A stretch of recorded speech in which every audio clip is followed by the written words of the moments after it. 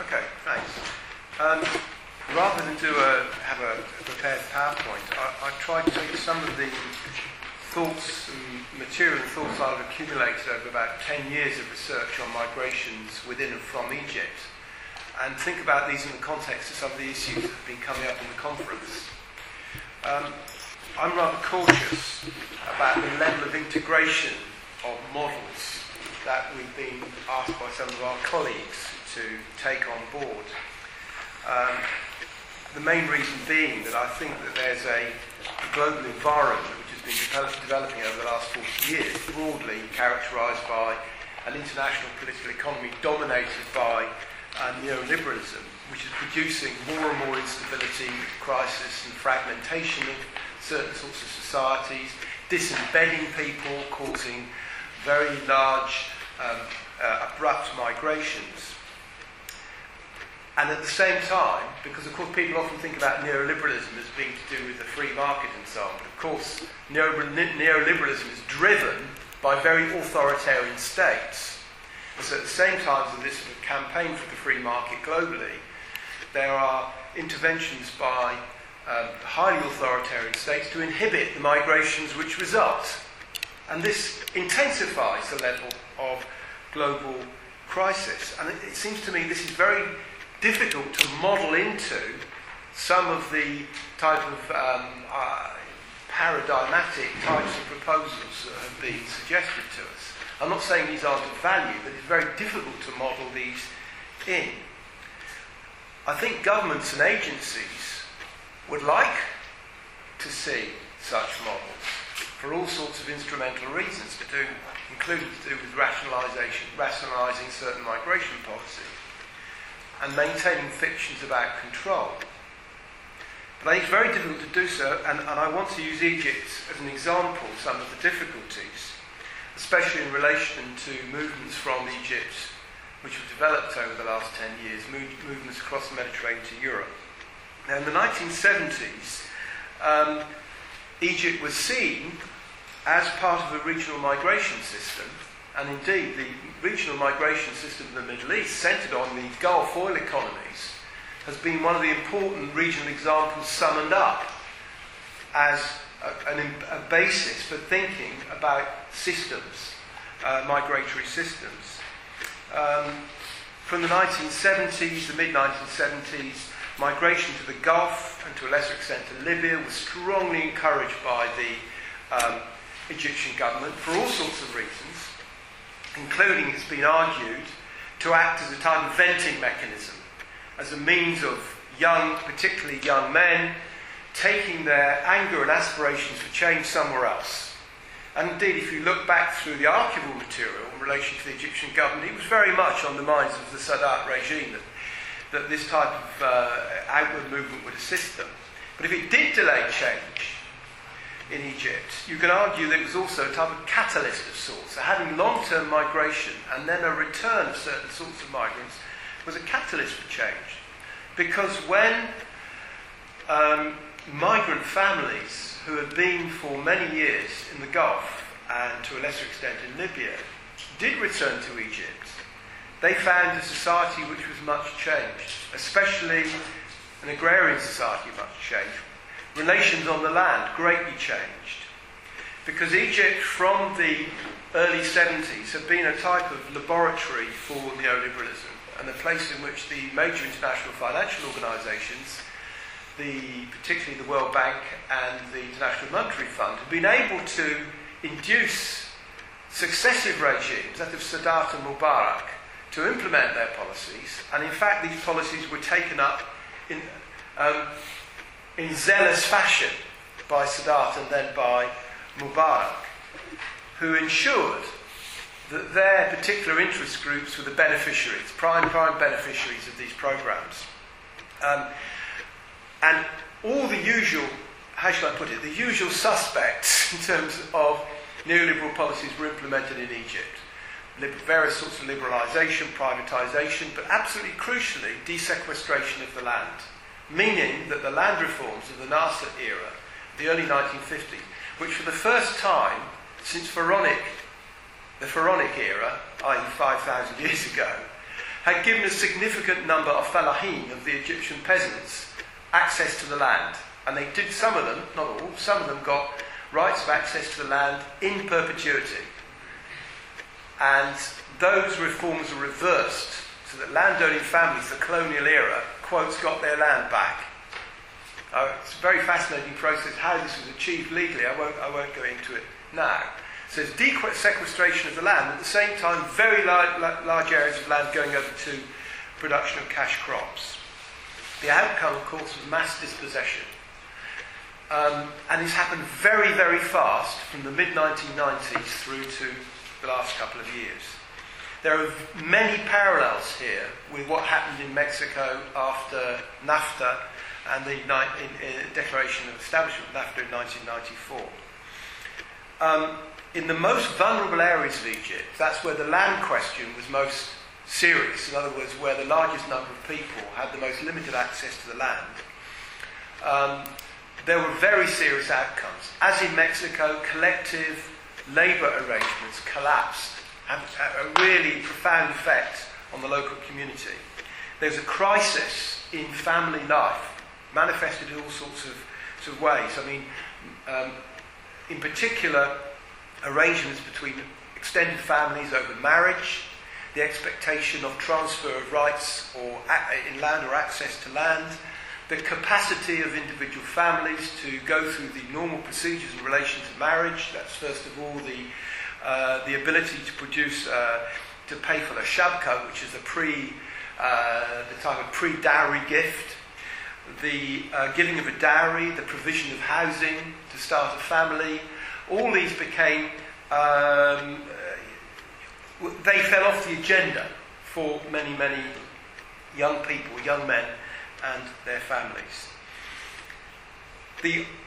What had become the familiar option of migration to the Gulf and Libya was closed off. And not very surprisingly, under these intensive pressures, especially in the countryside, but to some extent also in the city, because there are mass migrations to the city. I mean, there's a long history of rural urban migration. This intensifies enormously over the past 15 years or so. New migrations begin, and new migrations now are migrations to Europe. In the 1970s and 80s, the Egyptian state facilitated migrations to the Gulf, and a typical scene at Cairo airport were mass departures, endorsed and supported and part financed by the state.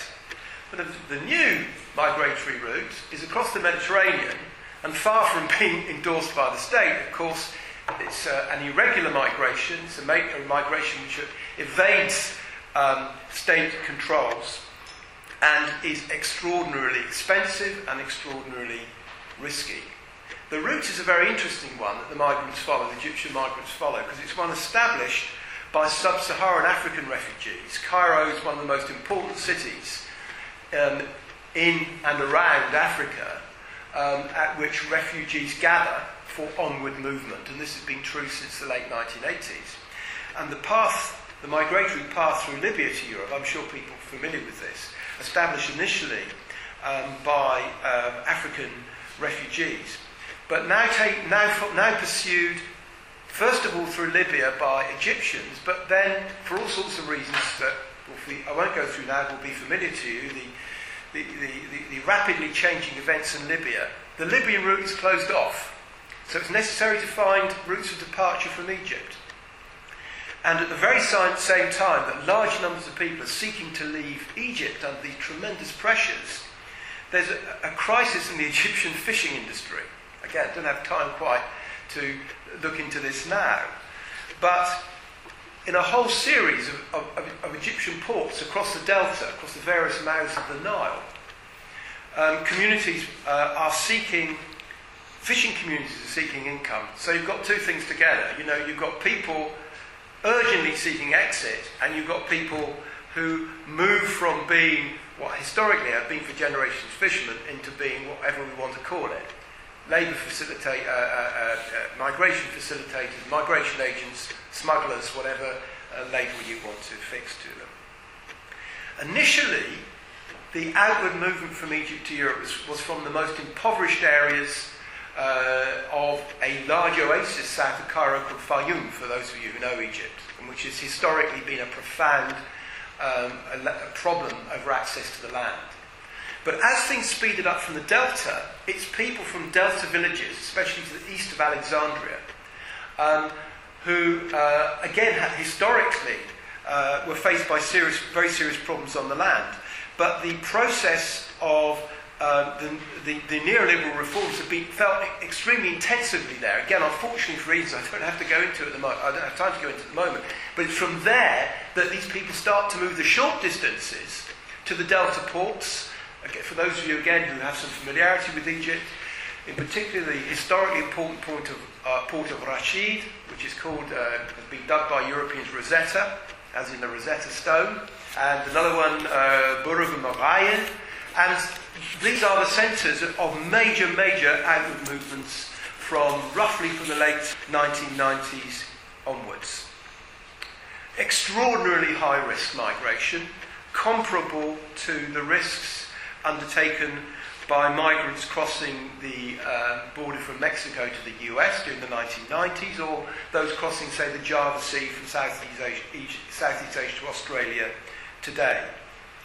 Extraordinarily risky because, of course, of the exclusionary regime imposed by the European states.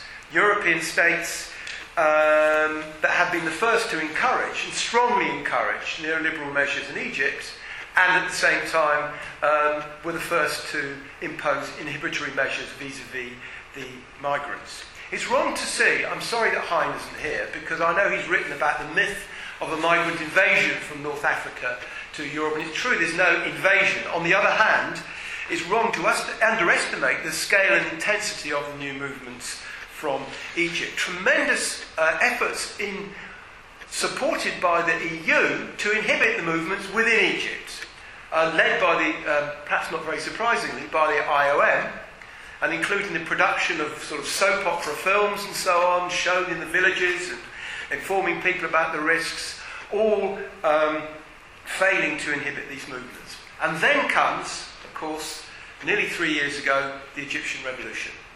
Now, all major revolutionary movements that have wide popular participation involve what you might call democratic sifting or democratic shuffling, and the Egyptian Revolution is no exception. It's produced an enormous rise in expectations of the mass of the population. At the same time, those expectations have been unfulfilled. You'll be familiar with some of the recent events, the deepening of the economic crisis in Egypt, the tremendous frustration of those expectations expressed in all sorts of ways, including by what for many people have been unexpected developments, like the rise and fall of the Islamist movement, the removal of President Morsi only a few months ago. But whilst there's this rise in expectations, promptly frustrated, something else has happened in Egypt, which of course is that we can debate perhaps quite the character of this revolution, but from where I'm coming from, this is a revolution in type of the classic sense, and one of the expressions of that is a severe damage done to the old machinery of state. So the policing mechanisms of the old machinery of state have been very seriously affected, and in relation to border control, they've almost completely collapsed. So the inhibitory activities of the old Mubarak era, of the police and the coast guards and the coastal patrols and so on, which the EU had quite sort of depended upon and invested in, for those who are familiar with this, around the Barcelona Declaration of 1995, if that makes sense, an EU agreement with the Arab states very much focused on Egypt, which will give you development aid if you stop these people coming to Europe. That the operative side of that breaks down. So there's relative ease of exit. So more and more people are leaving Egypt. Couple of final points. The broader Arab Spring, which I'd want to argue, despite the complexity of the way it's manifested in different nation states, the manifestation in Tunisia, Egypt, Syria, Yemen, I mean, these are all remarkably different. But they are set against the development over these recent decades of a type of global order characterised primarily by neoliberal economics and so on. They all have that background. the Arab Spring has produced additional changes, because if we can describe broadly the Egyptians who have entered this new migratory pathway as survival migrants, they've now been followed by people you might call refugees proper. Now, I'm only putting this in big quotes for the moment. Most importantly, forced migrants from Syria, including Syrian Palestinians, who have entered Egypt in enormous numbers. Egypt isn't the obvious destination for them. They have to transit through other countries, but there are over 100,000 registered Syrian migrants in Egypt today.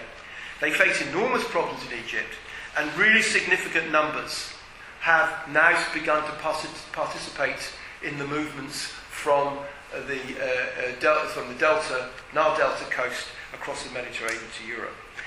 In the last 2 months, I think this is very significant really, in the last 2 months, the number of interceptions made by the Italian authorities and by Frontex have doubled. The number of individual interceptions, or the number of individuals intercepted, have doubled. They're really, really importantly, they're the only people. It's only those who are actually intercepted.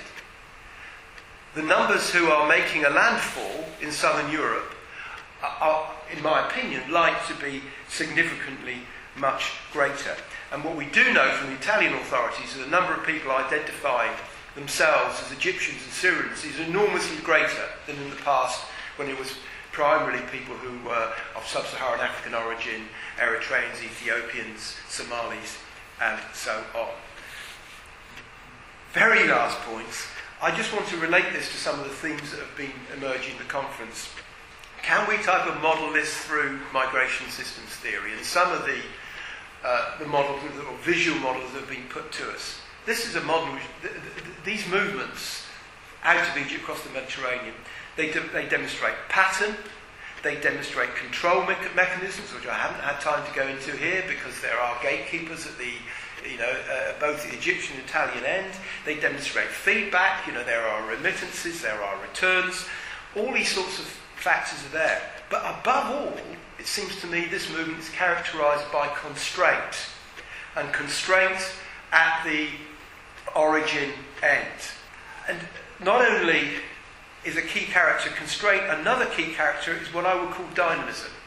Because what we see is a migratory path established initially by forced migrants, pursued by refugees, pursued by people who would not fit into the classical refugee definition, who come later, who I'm going to dub for the moment Egyptian survival migrants, who intensify and open up the pathway and shift its geographical location into Egypt. These are the tens of thousands of dispossessed Falahim. And now the new refugees of the Syrian conflict, again, we might classically describe as refugees, people who can make a plausible claim for asylum under the convention, if you want to be really specific.